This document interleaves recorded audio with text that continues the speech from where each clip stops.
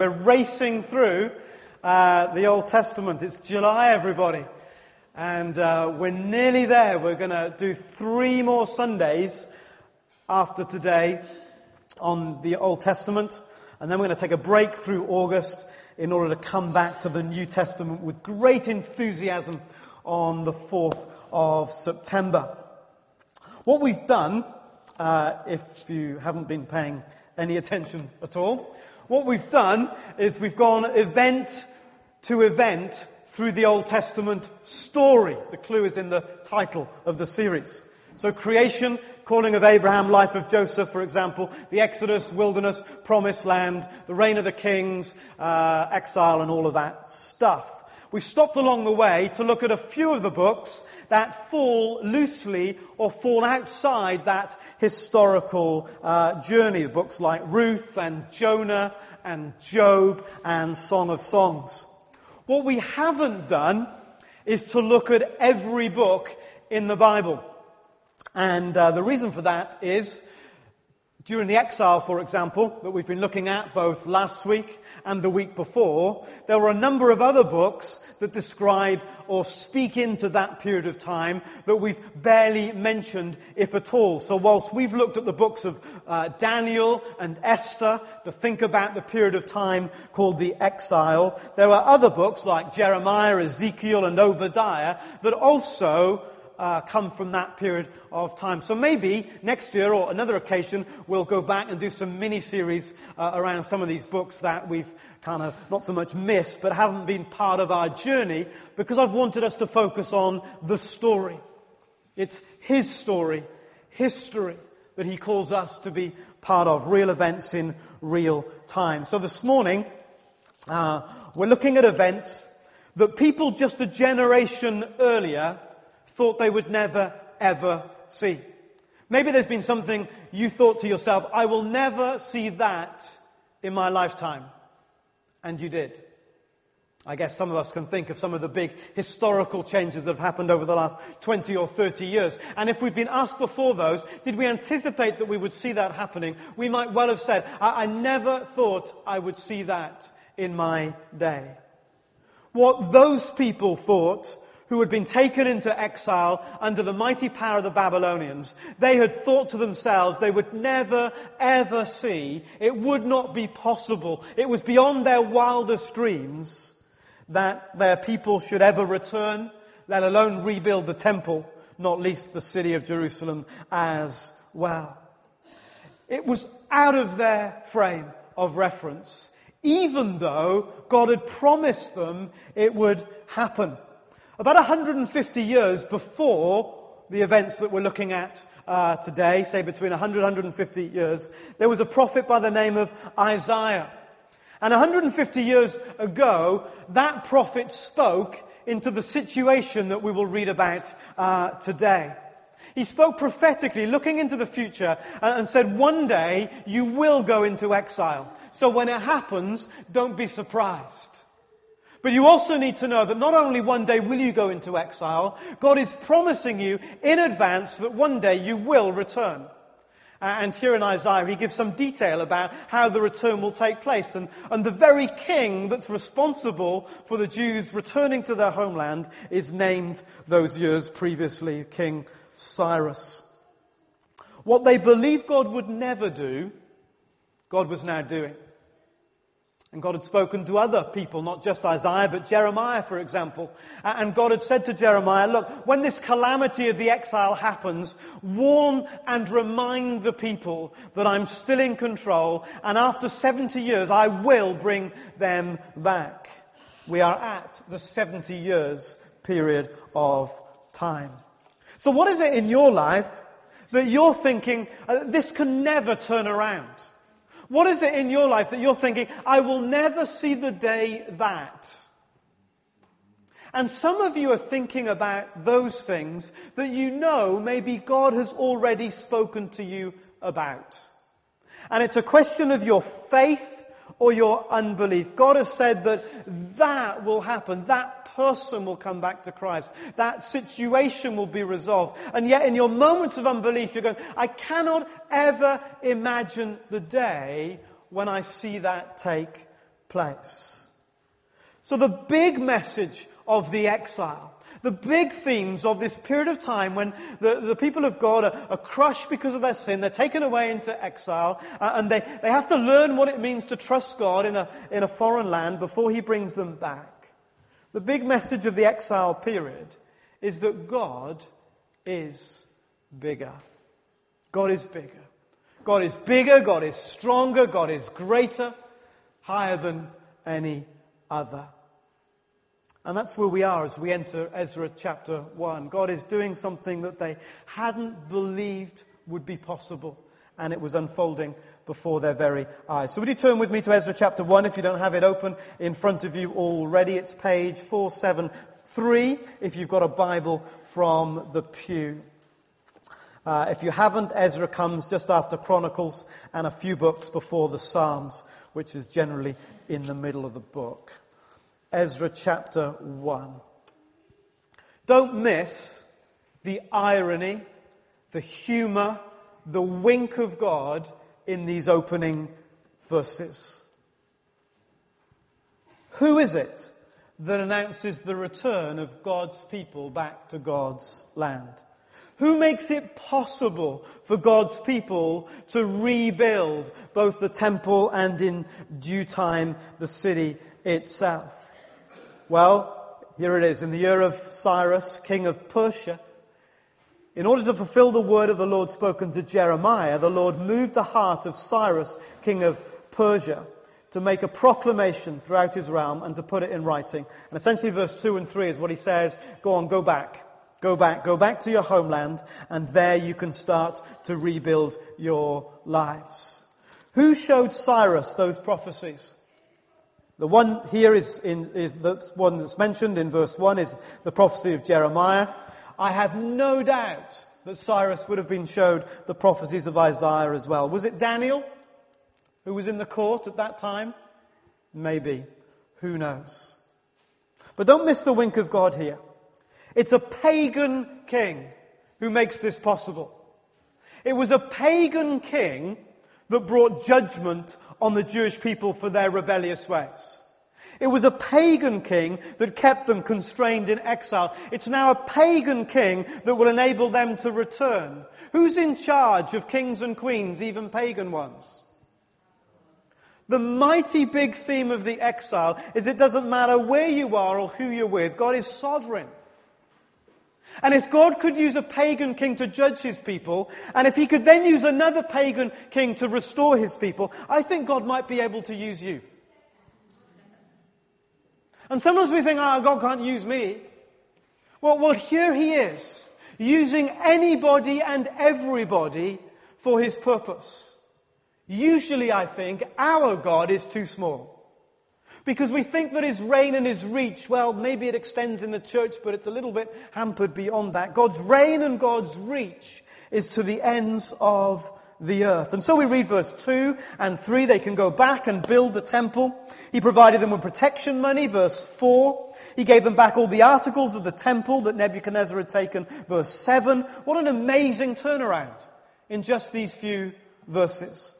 God is on the move. 1 minute they're in captivity, the next they're on their way back home. Never underestimate God's ability to turn something around, even in moments. I'm sure you've had times in your life when almost in an instant something has completely changed. Often we remember the bad ones, where in a moment everything changed. But God can change anything and everything in a moment.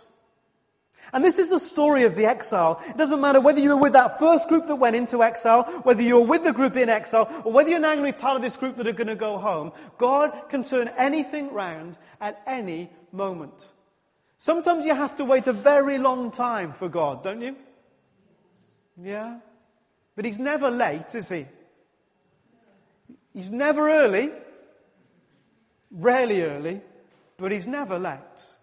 And at the right moment, he turns it around in an instant. Don't give up hope. Don't give up hope for those things you know God has settled with you in your heart. but you still haven't seen yet. Don't let go of those things. You know one day, you can almost see it will be true. But everything around you suggests that it will never be. Don't sell out to what you see around you. But notice verse 5, there, tucked in the middle of these verses. Notice verse 5. Then the family heads of Judah and Benjamin, and the priests and Levites, everyone whose heart God had moved, prepared to go up and build the house of the Lord in Jerusalem. You've got to get the moment. For this whole exile period, they couldn't believe it, but they dreamed of what it would have been like to go back home. Imagine if the past is always better, isn't it? Imagine if we were back in Jerusalem. Imagine if we had our own jobs, our old houses. Imagine if we had our old way of, how much better things would be if we were back then. They'd waited for it, they'd yearned for it, they'd probably given up praying for it. Maybe some of the faithful ones were still praying for it. You expect, at Cyrus's command, for everyone to rush to the loft to get the suitcase. Because we're going home. You expect there to be this mass exodus back to Jerusalem, back to Judah, back to Israel, back to their homeland. It's what they'd longed to happen. But here, interrupting the flow, we get a qualifier. The family heads of Judah and Benjamin, verse 5, and the priests and Levites, everyone whose heart God had moved. Does that mean there were some people whose heart God had not been able to move? Does that mean that some of God's people had harder hearts than Cyrus, who we read in the first verse, had his heart moved by God? Does that mean that some would miss out on the greatest moment in their lifetime, greatest moment in history, because their hearts were too hard to be moved?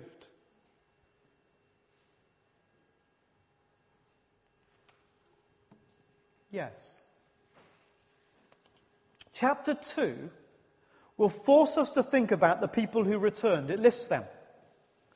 But in doing that, in celebrating those who did return, it highlights that there were many who did not. So if you add up the figures in chapter 2, and if you're bored, you can do that and tell me at the end. Close your ears now if you don't want to know the score. Around 49,987 people set out to go home, which left around 1 million who didn't, give or take. What's the story? Why do people that sat down on the rivers of Babylon and wept for their homeland and said it's hopeless here, it's useless here, we can't worship, we can't do anything, being here is pointless? Why is that group of people that are offered the chance to go home essentially say, I'm too settled. Thank you, but no thanks. You see, over time, they were given freedom and opportunity in exile. Over time, some of them had got businesses, some of them had got an education, they'd owned land, they'd built houses. Meet the people who, when the call of God came to be part of something mega that God was going to do in their day, said, too settled, thanks. Kids are in school. Cars in the drive. The garden's just how we want it to be. How on earth you do that, I've got no idea. We're too settled. We're okay here, thanks. All the best if you're going back home. This moment when most fail to go back is a reminder to us not to be too settled. It's a reminder that God calls us to be pilgrims and not settlers. It's underlined, isn't it? Because when they do go back, look at the beginning of chapter 3. When they do go back, what's the first thing, almost the first thing that they do? Chapter 3 and verse 4, the first thing they do when they go back, more or less, is they celebrate the Feast of Tabernacles. The Feast of Tabernacles. This is a festival that celebrated their time in the wilderness years. This is a festival that celebrated the time when they were on the move, when God was providing for his people that were moving from place to place. It celebrates a time when God provided for the people who were looking and longing for a distant country. It celebrates a time when they were pilgrims and not settlers. We're to be pilgrims. And we've met this idea, of course, before with Abraham. Abraham was called to be a pilgrim, and Hebrews 11 celebrates the fact that he lived like a pilgrim. By faith, when Abraham, when called to go to a place he would later receive as his inheritance, obeyed and went, even though he did not know where he was going. By faith, he made his home in the promised land like a stranger in a foreign country. He lived in tents, as did Isaac and Jacob, who were heirs with him of the same promise. They lived in tents. It was temporary. It was transient. They were staying, yes, but only for a while. In the end, Abraham was settling there, was passing through there because he had his sights on something else. And so this whole idea of the Israelites walking through the wilderness was that they were journeying to a promised land. And that became a theme of God's people, that were to live life in this life, journeying towards another place. Moving on towards a promised land. Not to get too settled by the here and now, because in the end it would not be our home. We were pressing to another country, a better city. If we do not live with the sense that we are made for another world, I think we might end up being too settled. And if we end up being too settled, this story reminds us we're in danger of saying no precisely when we should be saying yes.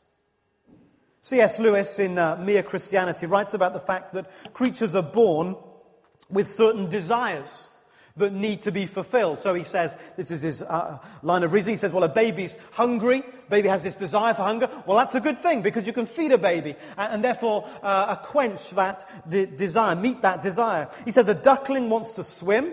That's okay, he says, because there's water. You can put a duck on water. Men, he says, feel sexual desire. He doesn't mention the ladies, so I have no idea why that is, but well, he says, that's okay, because there is such a thing as sex. And so he talks about human beings with all these different desires that we can find fulfillment to a certain extent towards in this life. But what he says of deeper desires that this world has never been able to satisfy. He writes, the most probable explanation is that I was made for another world. Probably earthly pleasures were never meant to satisfy, but only to arouse, to suggest the real thing.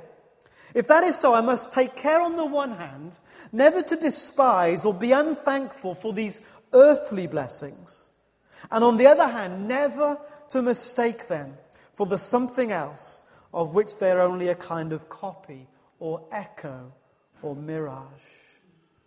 These people in Babylon had settled for a lesser vision, to use the words of last week. They'd lost sight that it wasn't their home. They'd lost sight that this wasn't the country that they were a part of. They'd lost sight that this wasn't the king in the end that they were to give their honor and allegiance to. Is there a danger that you might be too settled here?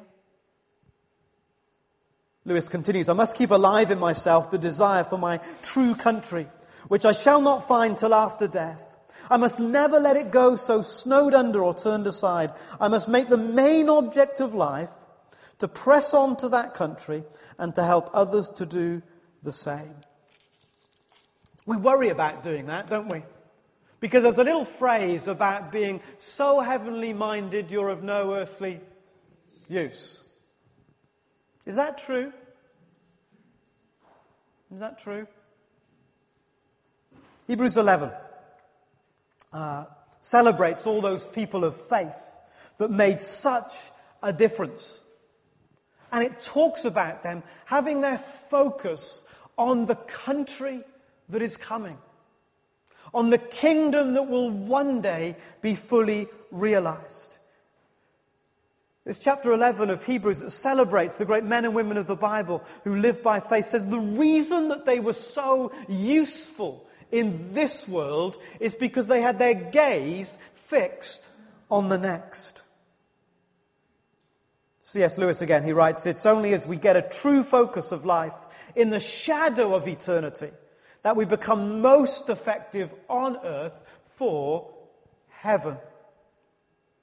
He goes on, if you read history, you'll find that the Christians who did most for the present world were those who thought most of the next. The apostles themselves, who set on foot the conversion of the Roman Empire, the great men who built up the Middle Ages, the English evangelicals who abolished the slave trade, all left their mark on earth precisely because their minds were occupied with heaven. It is since Christians have largely ceased to think of the other world that they've become so ineffective in this. I'll leave you to make up your mind. So when the opportunity came to the people of God in exile, the greatest opportunity of their lifetime, an opportunity that a generation or more would never see again, they simply said, we're too comfortable here. I'm too settled. I've got everything. I've got my ducks lined up. Thank you very much. I'm too at home in this foreign land. It's a massive challenge for us in the West, isn't it? Not to find ourselves too at home in this foreign land. So maybe you're identifying with those people that say, I'm too settled actually. I'd love God to do something mega in our day, but actually I'm quite settled, thank you. Maybe though you relate not so much with this group that was saying I'm too settled. Maybe you relate to the second group that we get introduced to here at the beginning of Ezra. The group that says, well, hey, I'm setting out. Well, I'm off. There's nothing I want more than to go back and to be part of what God is doing. There's nothing that I want more than to leave this place where it feels like the gods, small g, of this world are in charge. Where it feels like my life has been caught up in the grip of all these powers of which I seem to have no control. And I'm stepping back into God's promise and God's purpose for me. Get the suitcase. Let's leave in the morning. Well, a few things about setting out. Ezra chapter 2, verse 64. Look at what happened. The whole company numbered 42,360. Besides their 7,337 men servants and maid servants, they also had 200 men and women singers, 736 horses, 245 mules, 435 camels, and 6,720 donkeys. When you turn up at the airport with your suitcase, this verse puts it into perspective. It's not so bad, is it? When the weight goes, woo! And EasyJet say, well, that'll cost you 3 times the cost of your flight to take that little hand luggage with you. So, imagine the effort of traveling with that group of people. You know, you're praying, aren't you, that the few hours you're going to spend on the plane the next few weeks isn't by a screaming child. You've got hundreds of them here, and animals and mules and camels and donkeys, and you're going to make your way through. Look, we need to understand that if you're going to set out for what God wants you to do, it's going to be hard. You know, all that stuff about following Jesus is easy is never true. I haven't found anyone who's found that to be true. It wasn't easy to set out on God's purpose. And it was going to take a long time. The journey was about, well, depending on which route they took, it was between 700 and 900 miles. That's a couple of days' walk, isn't it? This is a massive expedition. Hard and long and dangerous.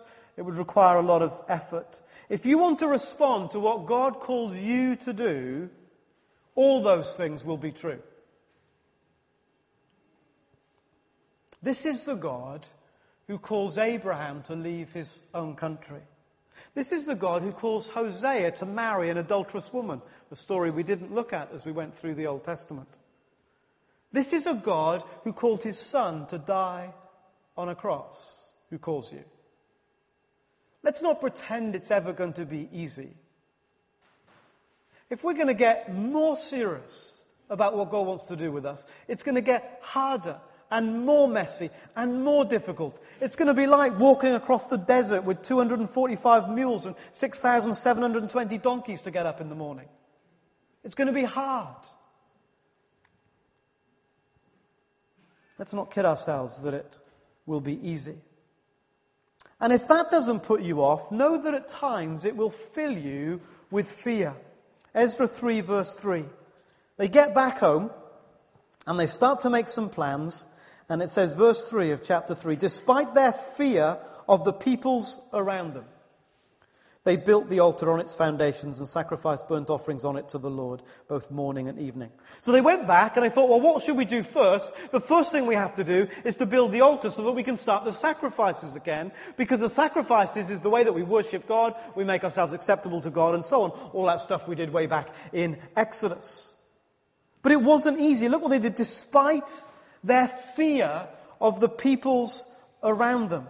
I love the honesty. They did it even though they were afraid. You know, I wait for me not to be afraid before I do what God wants. And I don't think that's just me. I try and work it all out to eliminate the risk and the sense of fear. But here they said, we're going to do this afraid. I'm getting involved even though I'm scared. I'm going to do this even though I'm uncertain. I'm going to step out for God even though it makes me feel uncomfortable, even though it's a risk, even though I don't quite know the end from the beginning, because that's faith. Without faith, the Bible says, it's impossible to please God. If you want to please God but have everything sorted out, so there's no faith involved, God says, forget it. I'm not in that. But I am in those people who will say, I'm scared of this. I don't understand this. I don't know which way this is going to go. I don't know how all this is going to turn out. But what better thing can we do back in God's land than to start building the altar again? God must be in this, so I'm in. God is in those situations where we, hand on heart, say, this is what God's asking me to do, and I'm going to do it anyway, even though I'm scared out of my wits. Find a testimony of someone who's made a difference, who said at the beginning they were not afraid. So I take huge comfort from the honesty of these verses. But don't lose sight. Don't lose sight of why you might walk across the desert with your camels and your donkeys and your mules. Because of the God moment, or the God moments. These are those moments when you know you were in the right place at the right time, doing the right thing, and everybody knows God's in this. You had moments like that in your life? I hope so.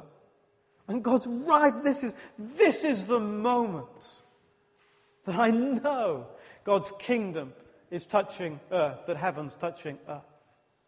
And if they had not gone back, they would have missed this momentous moment of starting again the sacrifices that would in effect lead all the way to the sacrifice of Jesus, as we trace the history through the Old Testament. So there they are, back in the promised land, standing on the site of the temple, starting the sacrifices again. It was that moment that you would tell your grandchildren, your great-grandchildren, and you want that.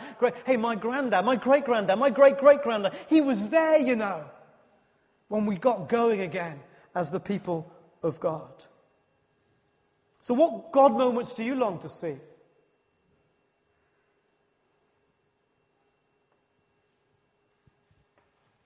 What do you long to see in your life when heaven touches earth? Maybe you long to be here and see someone going through the waters of baptism, your neighbor that you shared Jesus with. Maybe you long for the person that you've been praying for, encouraging, mentoring, step out into a new vision that God has for their lives. Maybe you're longing for a member of your family or someone in your community or a particular situation to be given. But what's the God moment that you're longing for? And you see, when they were standing on that altar, on that foundation stone, digging the foundation and starting, you can imagine them saying, I wouldn't have missed this for the world. I'd swap anything. I wouldn't swap anything, rather, to be here in that moment. What are those moments that you're holding on to God for? And would you leave the things that make you so settled and feel safe and secure? Would you leave those things for that moment?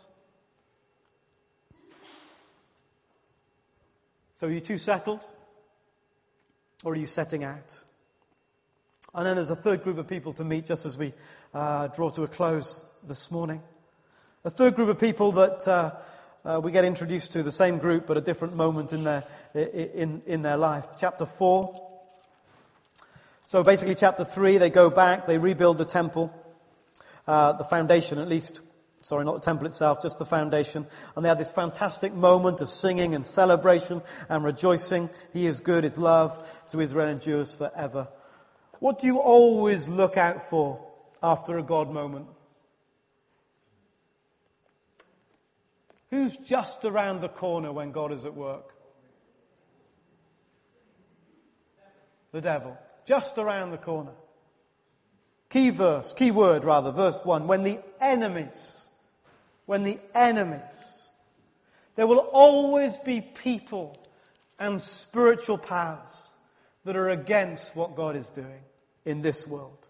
When the enemies of Judah and Benjamin heard that the exiles were building a temple for the Lord, the God of Israel, they came to Zerubbabel and to the heads of the families and said, let us help you build, because like you, we seek your God and have been sacrificing to him since the time of Esarhaddon, king of Assyria, who brought us here. Really? We're just like you, really. Can we join you? Subtle attack. They responded well, actually. They met together, they chatted together, and essentially, verse 3, they said, no, we can see through all of that. You've got no part of us, really. We're about what God is doing, and we need to keep ourselves pure. So well done to them. But then the enemy comes back. You notice that? The enemy comes back again and again. And the enemy always uses, or more often than not, uses these two tools: discouragement and fear. Verse 4, then the peoples around them set out to discourage the people of Judah and make them afraid to go on building. Discouragement and fear. How easy is it to discourage somebody?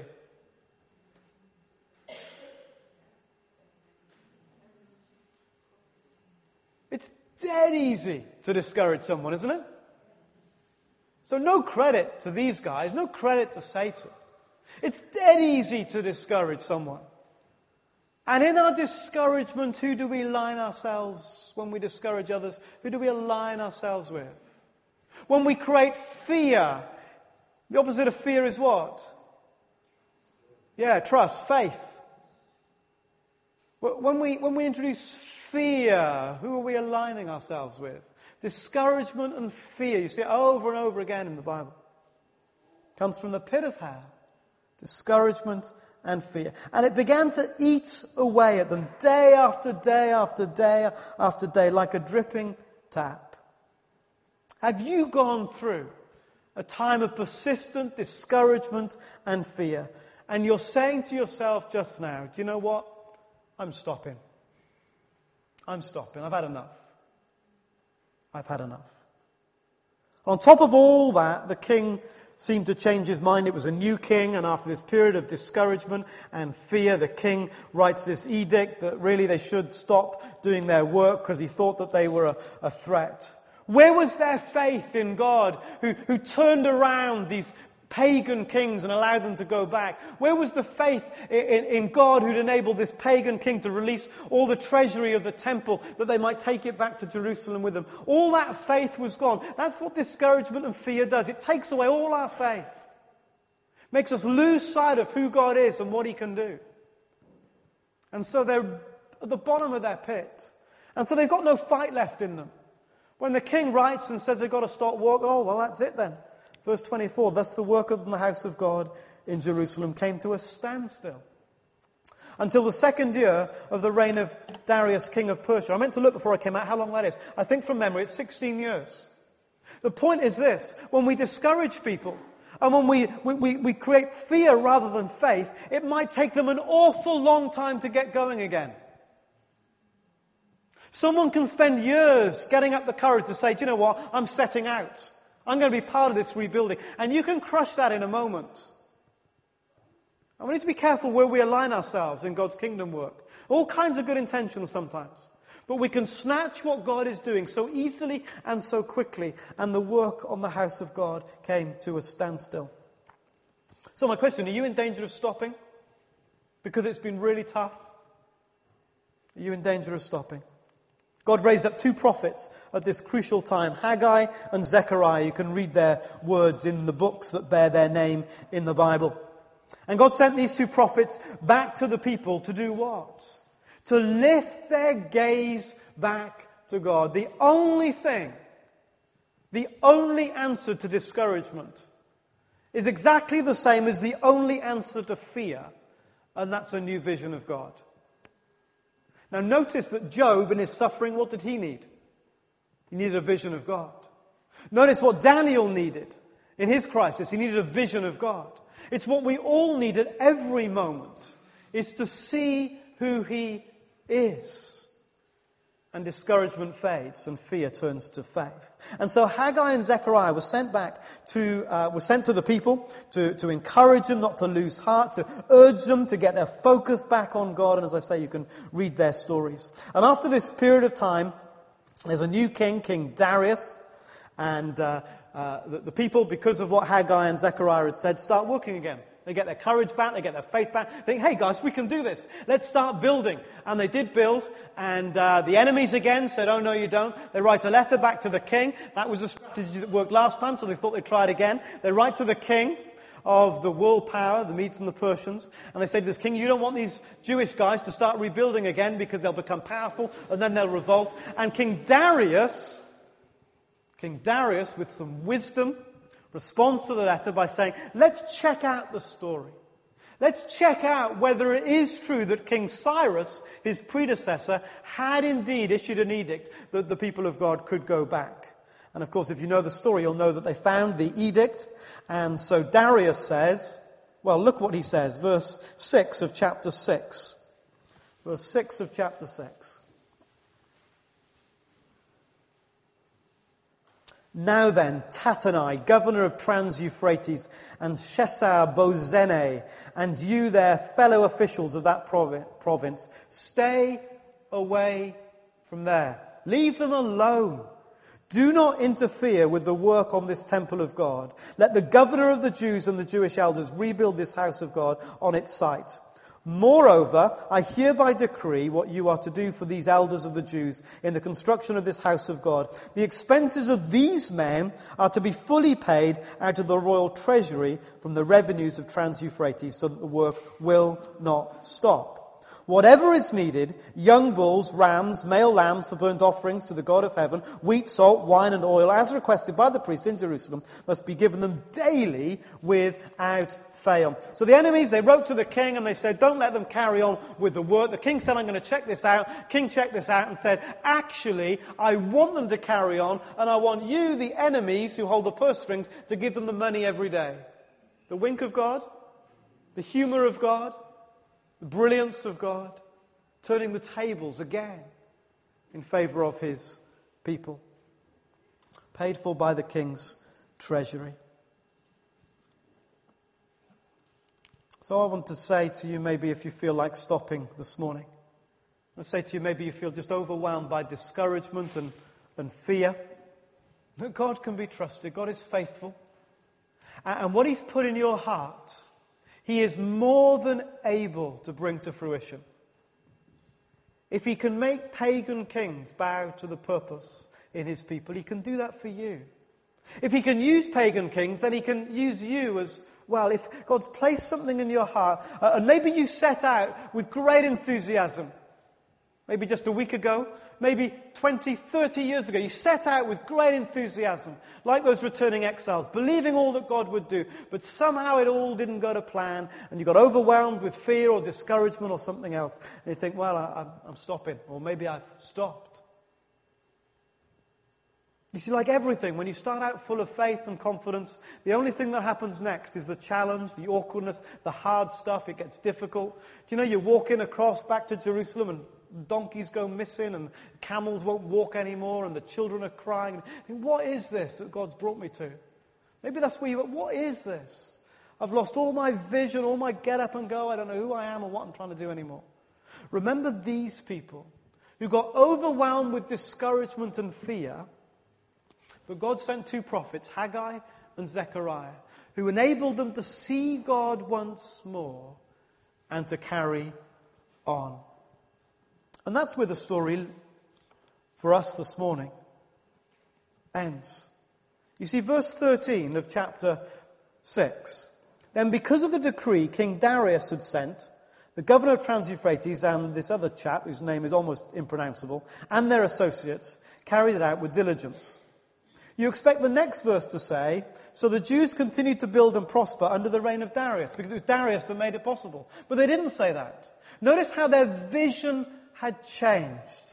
So the elders of the Jews continued to build and prosper under the preaching, under the vision of God, brought by Haggai and the prophet Zechariah. They finished the temple according to the command of the God of Israel. And then secondly, to the decrees of Cyrus, Darius, and Artaxerxes, king of Persia. It was the vision of God that made the difference. And I need that. I need to see God bigger and stronger and higher out there if I'm to be useful for him out there. So I don't know where you are as we just allow this to settle in our hearts this morning. I don't know whether you're thinking, well, I'm too settled. Then maybe there are moments already that I've missed. God was saying, this is the moment, and I'm going, well, my grass needs cutting, or my whatever it is. Grass is just a metaphor. I don't know why I choose grass, because I hardly cut mine, probably. I don't know. But you know that I've got it all worked out here. I can't possibly do anything more for God, because I've got all this going on. And I don't mean to belittle that at all. You know, we live in a world where all this is going on, and we can spend all day, every day, organizing our lives and still surround ourselves with quite a bit of disorder, because just the volume of stuff and everything that impinges upon us and our time and so on. And maybe you're like, well, I'm just too settled. I just cannot move from where. You need a vision of God. You need God to show you that God moment that he wants to lead you to. That place that when you're in it, you will say, well, I wouldn't have exchanged this for the whole world. This is what matters. And so you start to set out for that God moment like that second group of people did. Or maybe you're just setting out and you're full of enthusiasm. Let me tell you, it's going to be hard. You know, walking camels across the desert is hard. And donkeys and mules and kids and families, and not to mention wives. Getting them across the desert will be hard as well. It's going to be tough doing what God's asked you to do. And so don't be surprised. You know, sometimes we say, it all worked out perfectly, therefore God's in it. Have you ever heard someone say that? God must be in it because that happened, and that happened. All worked out fine. Well, you might be right. But most of the time in the Bible, it was hard, it didn't work, they needed to do that, then this, then there was this struggle, then there was that struggle, and God still worked his purpose out. Isn't that the Bible story? Most of the time. Don't be surprised when it's hard, when it's tough. But why? Why? Because of the moment of heaven touching earth. And maybe you're just exhausted and you said, Simon, I get all of that. I was full of enthusiasm once, but I'm fed up with discouragement and fear, and quite frankly, I'm stopping. You need a vision of God. That's all that will do to change our hearts. Let's sing together and allow the God who we worship, who's bigger and higher, to fill our gaze. Open the eyes of my heart, Lord. Open the eyes of my heart. I want to see you. I want to see you.